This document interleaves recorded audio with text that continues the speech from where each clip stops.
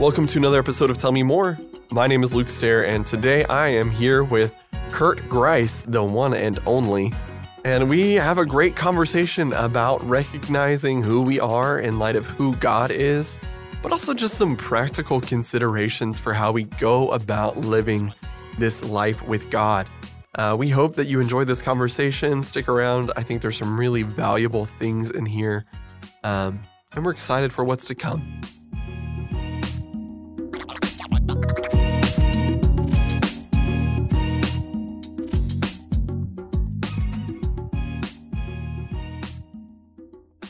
Welcome to Tell Me More. My name is Luke Stair. We don't have Katie with us today, and we don't have Dr. Wiles with us today. Wow. But we are joined by the one, the only, Kurt Grice. Nice touch. Katie would be so proud of my use of the buttons. Really affirmed. Thank you. Yeah. That button is aptly called Big Cheer! Exclamation point.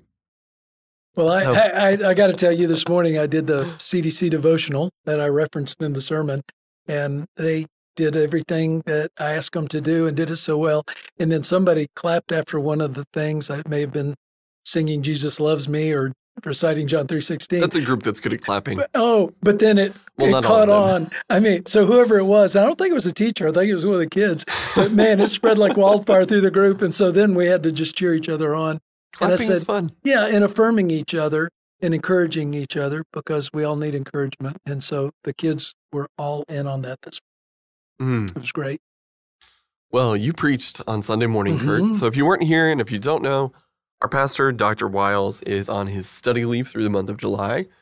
And so all month long on Tell Me More, we'll actually have special guests, and those are the people who will be preaching. I guess on the weeks Katie and I preach, we'll have to figure out if we have special guests or not. Well, y'all are the special guests at that point. I guess so. But Kurt Grice, our associate pastor of spiritual formation, preached on Sunday, and it was a great sermon. If you haven't spent much time with Kurt, he has a depth of Bible knowledge that is hard to match. And if you listened, that came across.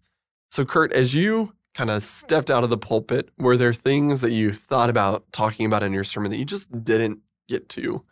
Well, tell me more. Yeah, not a lot because I don't get to preach very often, and when I do, I enjoy it. But in the preparation, I don't know how it is for you, but there is always more than you ought to try and fit into a 30-ish minute sermon. And as you well know, before the pastor leaves, he doesn't trust us to just come up with this entirely on our own. He has planned out not only the year theme and the summer theme, the monthly theme, but then even for that Sunday, he's assigned texts. And so for me to take the assigned text, which was 1 Corinthians 1:18 through, he actually gave me 25, and I thought those last 6 verses are too good to leave on the table. And so I took the liberty of including. Kurt Grice has been here long enough to take liberties. I could do that. And so I included those last 6 verses because they're so rich and they reinforce the previous verses. And so for me, he had assigned the topic, the wisdom and power of God. But as I began to read the text and pray over the text, what I realized was what I ended up emphasizing throughout was that the fear of the Lord is the beginning of wisdom. And so that word, that phrase, that theme just so resonated with me. And what I realized is I don't recall hearing many sermons about the fear of the Lord. There are very few. I'm not sure why that is, but since our pastor in previous weeks had preached on heaven and hell, I felt like the fear of the Lord was very appropriate. And in the context of eternity and considering eternity, certainly understanding the fear of the Lord is, and to me, I love this phrase that I didn't coin. I'm not sure who did, or I'd perhaps attribute it to it, but profound, adoring awe is really this fear of the Lord. Profound, adoring awe and respect of God. That's what the fear of the Lord is. And so as you preached, you worked through a couple of different texts and images that kind of illustrate this significance of fear and what fear is.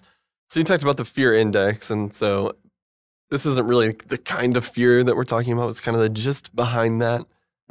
So as you think about what the fear of the Lord means, how do you see that playing out just in your everyday life as a follower of the Jesus way?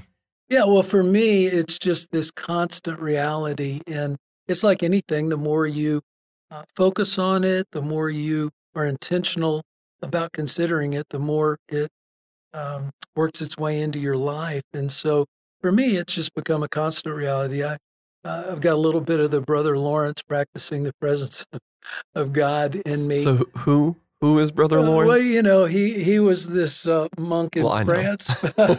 He was this monk in France several hundred years ago who wrote letters to friends that were later compiled.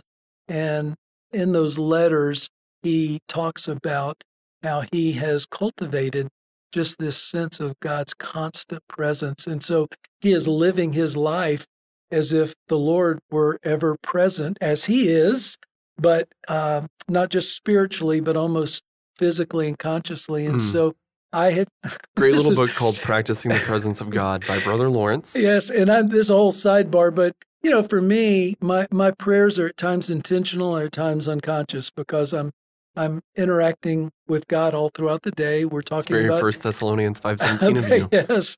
yes, pray continuously, pray without ceasing. And so I think the fear of the Lord begins with taking God seriously, first acknowledging that God is, that He is the great I am, taking Him very seriously, and then that profound, adoring awe and respect that just affects every area of your life. And so it is a paradigm. I would say it's a Weltanschauung. It's your worldview. It's how you process everything in the universe. And certainly there is an eternal aspect to it, but there's an incredibly immanent, constant, personal aspect to it as well. Mm.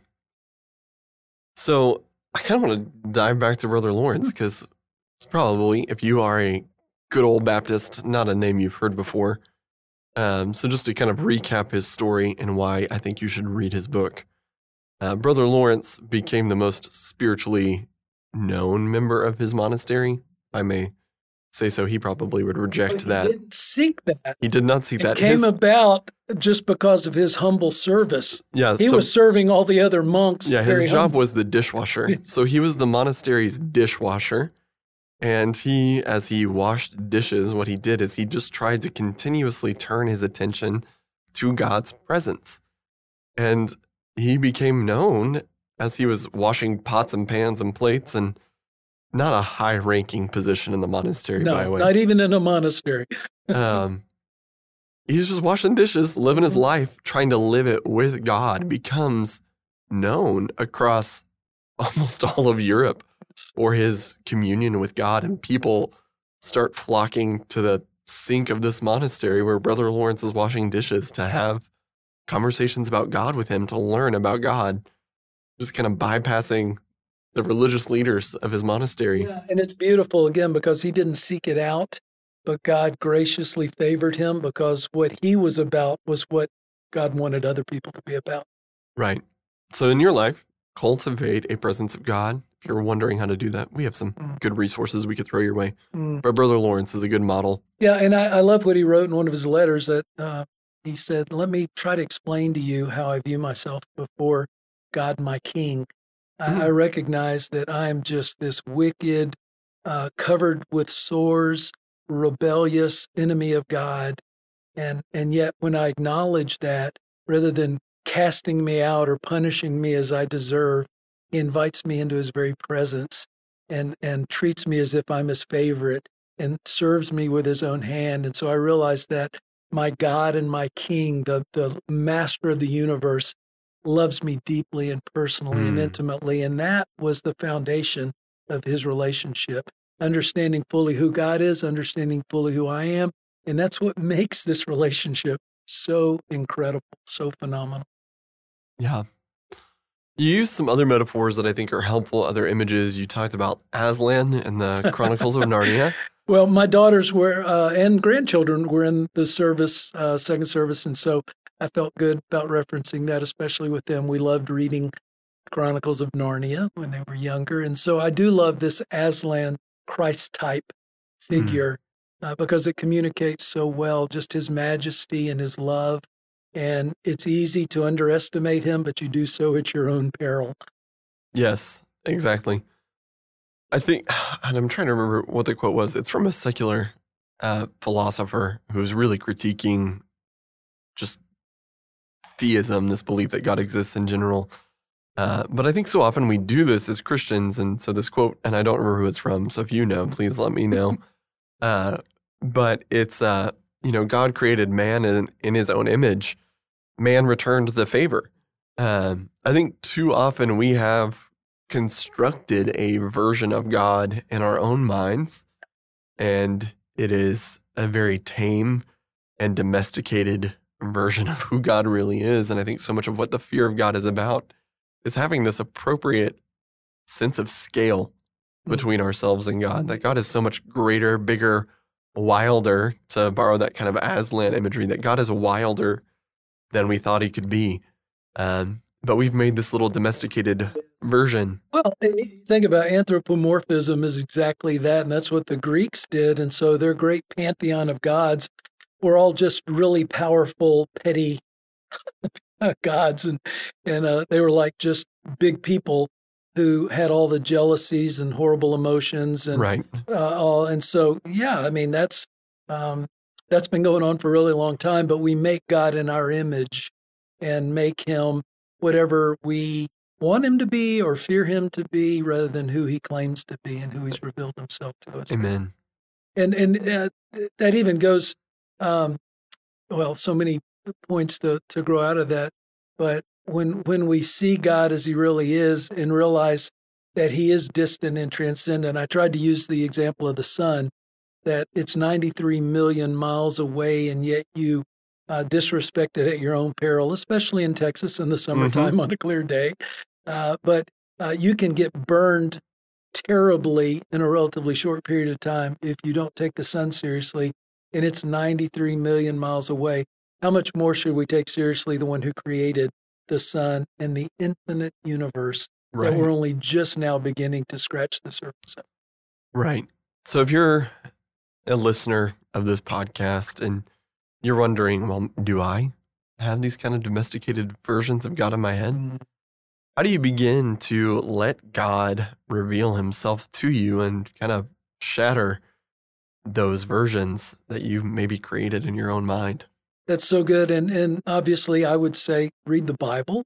That's a good place to start. Let God reveal himself rather than you try to make it up. And for as long as man has been on the earth, we have developed thoughts about God, created cults and religions that make sense to us. And frankly, the gospel doesn't make sense. It never has, which is why our pastor has been challenging us for weeks and months now, that we've got to gain our insight and wisdom from God's revelation, not from man's reason, because God's ways are above our ways as the heavens are above the earth. And man's reason has a place, but only within the context of God's revelation. Right. And we have to let God reveal himself to us. And the challenge, frankly, for most people is this concept of Trinity. Those of us that have been doing this a long time have to acknowledge it's a mystery beyond our grasp. Our finite cognition is incapable of fully grasping the enormity and the immensity of who God is. And so even something as simple as this Trinitarian fellowship that exists, that we do believe that God the Father, God the Son, and God the Spirit are each aspects, persons, functions, if you will, within the same... 3 persons, 1 being. Within the same amazing deity known as God. And so I think the first step then in developing the accurate understanding of who God is realize it's beyond your understanding. Right. And to let God be God that exists in eternity. Today's Bible reading was John 19. Of course, before that was John 18. But going back to John 17, which is this wonderful prayer that Jesus prays, and the Trinitarian fellowship is woven in there. Of course, go back to 16. He's talking about the person of the Holy Spirit, God the Spirit, and then he's talking to God the Father in this prayer, but he talks about us being one. I'm returning to you to regain the glory that I had before the world was created. And so he's referencing something we can't even comprehend, but before the universe was created, this wonderful, perfect unity of Father, Son, and Spirit existed. But then for our well-being, for our good, the Spirit leads us into all truth. And Jesus has accomplished what only he could accomplish. And he wants the Father to be glorified and lifted up. But the way that happens, he says, is through this unity of the followers of Jesus. And so his prayer wasn't just for his immediate disciples and for that group that was following him. He specifically prays for you and me that we would become followers of Jesus because of their testimony and their message and all. So it's all beautifully woven in there. And so just understanding that God is God and that you are a created being, that you're broken, that you're sinful, and yet God loves you perfectly. That was the beauty of Brother Lawrence's faith, was he knew his own limitation. He knew that he was nothing, that he was dust. From dust he had come, to dust he would return, and yet God loves him as if he were the only one and loves him beautifully and perfectly. That'll preach and that'll get all over you. And if that's your overwhelming reality, it affects everything in your life. So for someone listening and they're kind of wondering, okay, well, what do I do now? I've heard this sermon, I've listened to this podcast. What now? What do I do now? What would you tell them? Yeah, just give yourself fully to God. Own your junk. Don't try to look to the world for truth, for wisdom. Jesus loves everyone, but not everyone are his children. It's only those who have acknowledged their sin, pledged their allegiance to King Jesus, have given their heart and life to him, and then trust him each day. It's the Lord's Prayer. Oh God in heaven, you are holy and exalted. And my prayer is that your kingdom would come and your will would be done in my life and my family and my relationships, my community, just as is in heaven. And I'm going to trust you today to meet my needs. I'm going to try to forgive people the way you've forgiven me.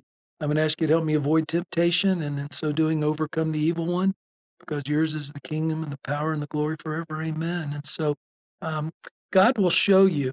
His Spirit is so profound and personal and intimate that the counselor, the comforter, I believe what the Holy Spirit does perfectly well is to afflict the comforted and comfort the afflicted.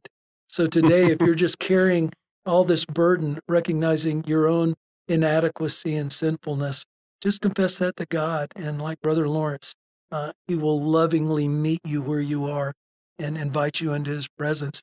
If you're a bit too cocksure and full of yourself, then you need to be brought low and to stop worshiping yourself and start worshiping Almighty God. So we've talked about the Spirit. Obviously, we have a series, if you didn't know. August is going to focus on the supernatural. Talking about the Holy Spirit. You've alluded to and talked about the Holy Spirit quite a bit today. So as our listeners, as our church members are trying to figure out, okay, I'm going to live life in tune with God. Obviously, part of that's communing with the Holy Spirit. How do we begin to recognize that we're getting really far afield from your sermon now, but entirely still related? How do we begin to recognize kind of the activity and the voice of this Spirit moving in our lives? Oh, I'm so glad you asked. And in our little book, Growing Deeper, the first step is silence and solitude. And we are so used to constant distraction and the noise of the world. There's this white noise that we've become addicted to that we've got to very intentionally pull away from. And as we're trying to practice and encourage some of our leaders, our staff, our members to practice this listening prayer, it starts with silence and solitude. And so you've got to set aside a very intentional time to get away from just the noise, the distraction, and to just place yourself in the presence of God, just to listen to him. And you don't have to have any great, deep, creative thoughts. It's all about the intentionality of being in God's presence. Yeah. For no other reason than he is worthy and you need it. And you need to be reminded of who you are, as small and insignificant as you are, so that you can be reminded of how majestic and awesome he is. And then strangely in that moment, you become less concerned about things that can seem so important. The And things of earth will grow strangely dim. dim in the light of his glory and grace. Yeah. And so you got to give God space to work. And he's so incredibly gracious. He doesn't force himself on us. But if we choose to make space for him, he is so incredibly gracious to meet us where we are. And so just creating space. So the silence and the solitude, the reading and reflection, reading scripture. That's why we have a daily Bible reading, and then reflecting on that, meditating, chewing the cud, as it were. And then you can move into service and sacrifice. In the apologetic catechism that we'll be sharing later in the fall, I always begin with the great priority: seek first the kingdom of God and his righteousness. And that's the silence and the solitude and the reading and the reflection. Then you'll begin to love the Lord your God. The great commandment, you'll begin to love the Lord your God with all your heart, soul, mind, and strength. And then ultimately, you can engage in the Great Commission, which is to share what you've learned with others and invite them to participate with you. So if I'm summarizing, kind of step one of the life with God is spending time with God. It is silence and solitude, and I'll line up some kind of practical considerations here in a second. It's an involvement in Scripture, not just for the sake of knowledge, but to let Scripture begin to shape and change your heart and mind. It is information, but it's about transformation. Right. I love the information about Scripture. I went to seminary, I studied a lot of it, but it turns out you actually don't need to do that to be a follower of Jesus. Amen. And that's a very beautiful thing. Most aren't and most won't go to seminary. No, it turns out that not everyone needs to know the entireties of Greco-Roman context. So you meditate, you chew on Scripture. We can talk about that too, some practical considerations.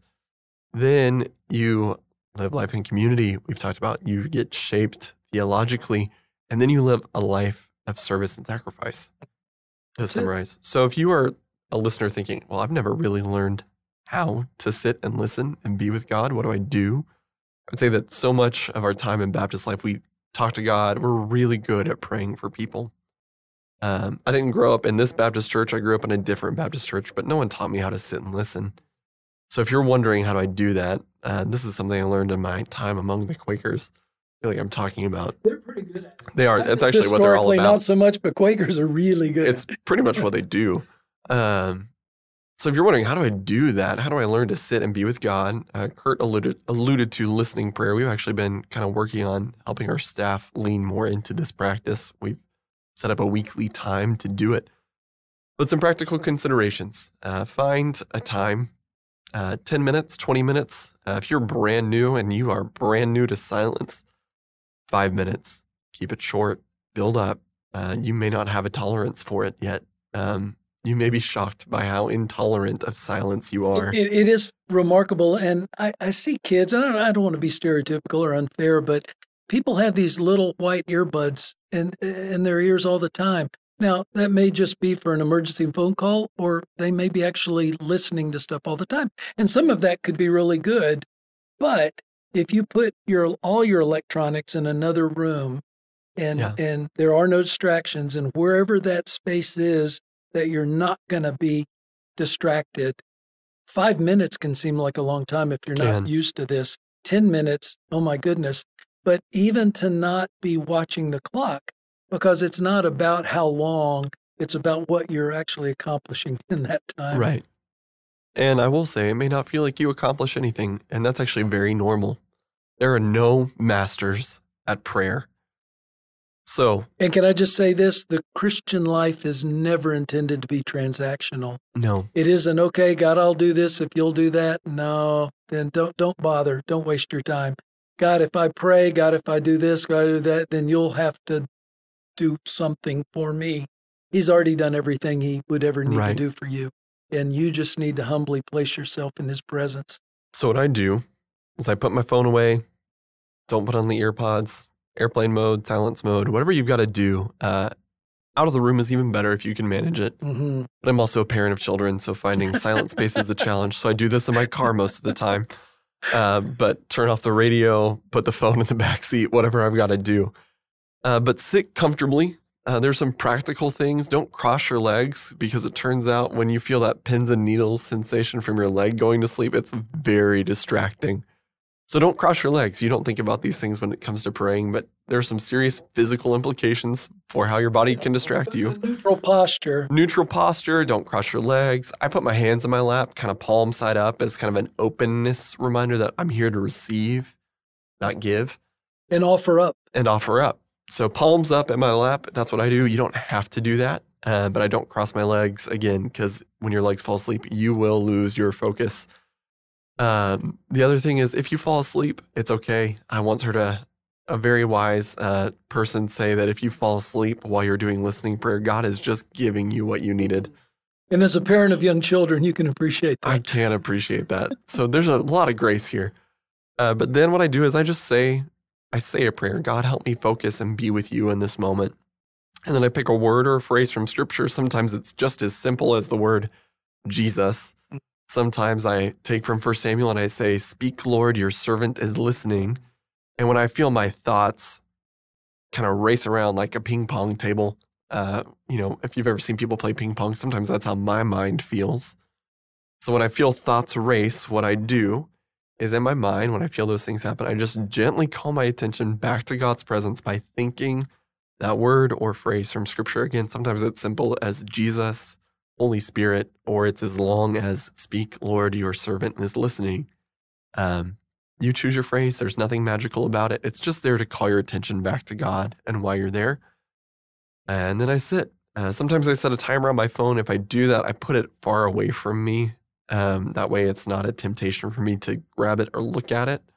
And I set the timer because, as a parent of young children, I'm prone to fall asleep during this time. So a timer is just a safety measure for myself.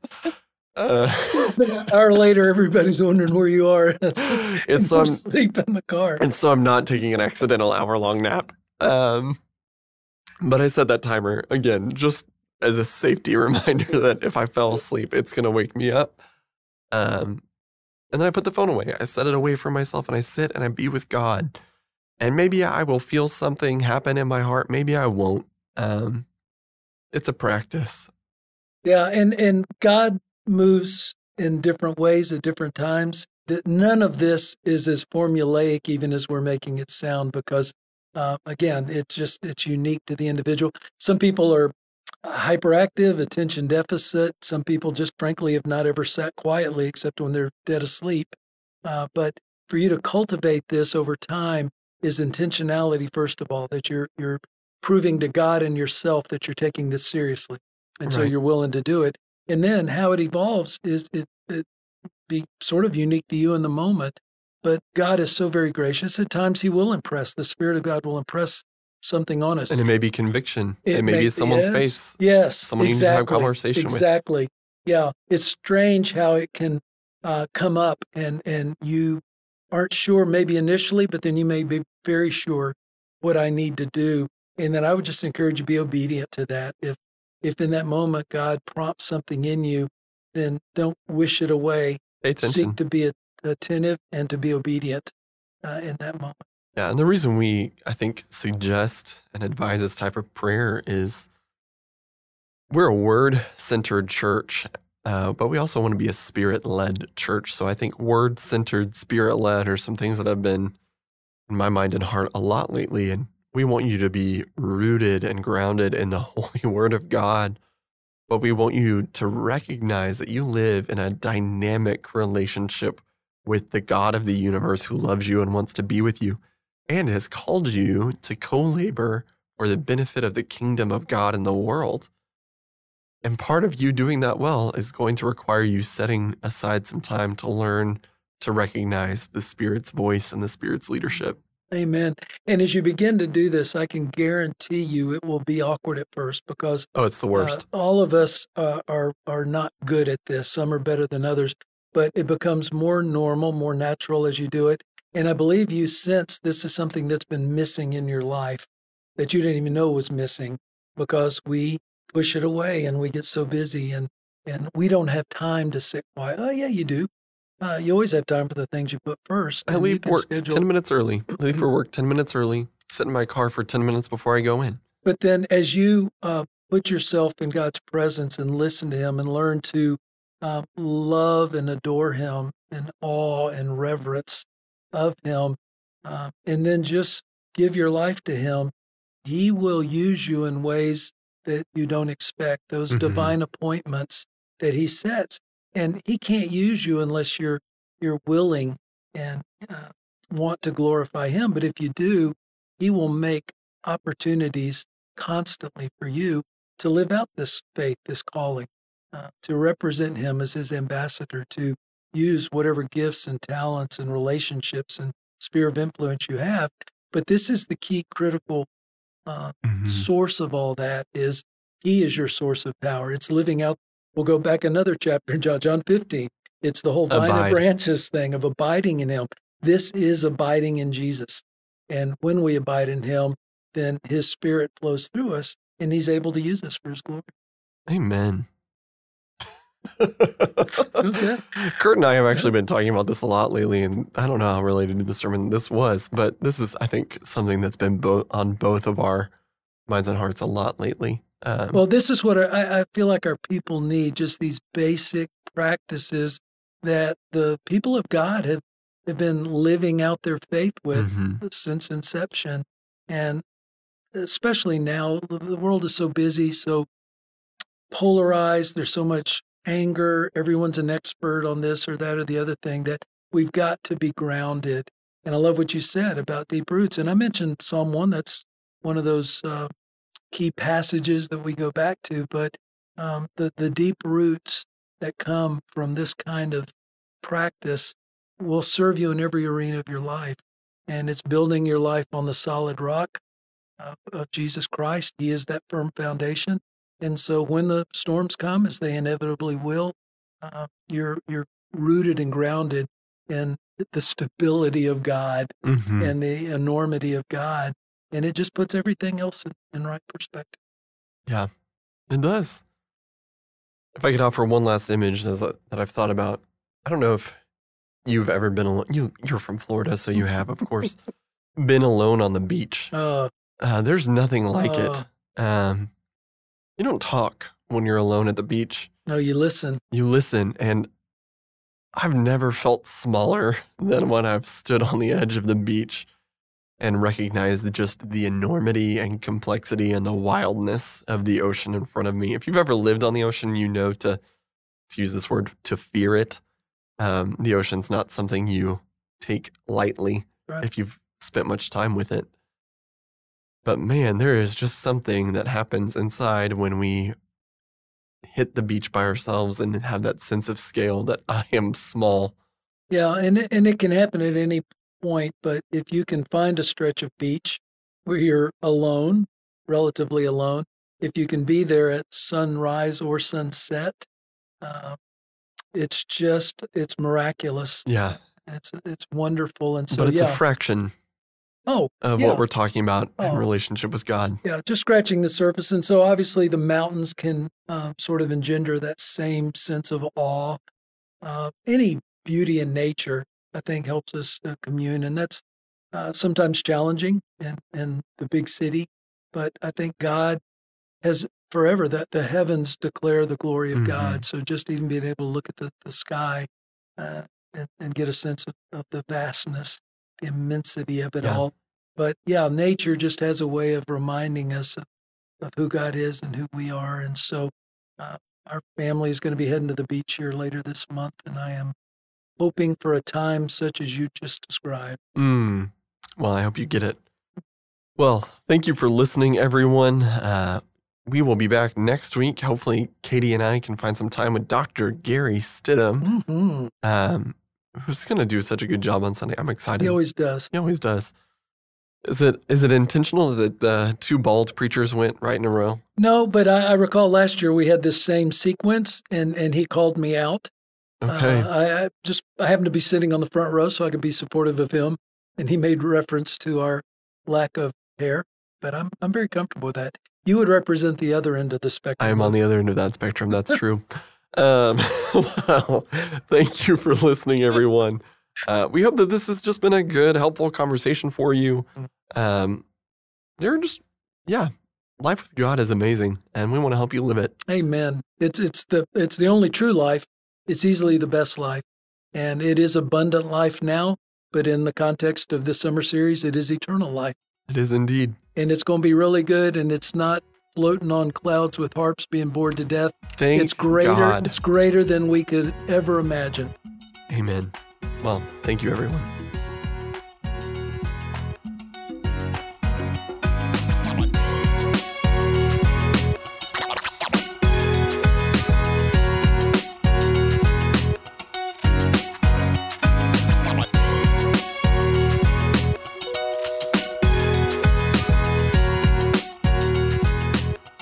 Thanks for listening to the Tell Me More podcast today. You can subscribe to this podcast on your app of choice, or you can visit us at fbca.org to find out more information about the podcast and our church. Thanks for listening. Have a good day.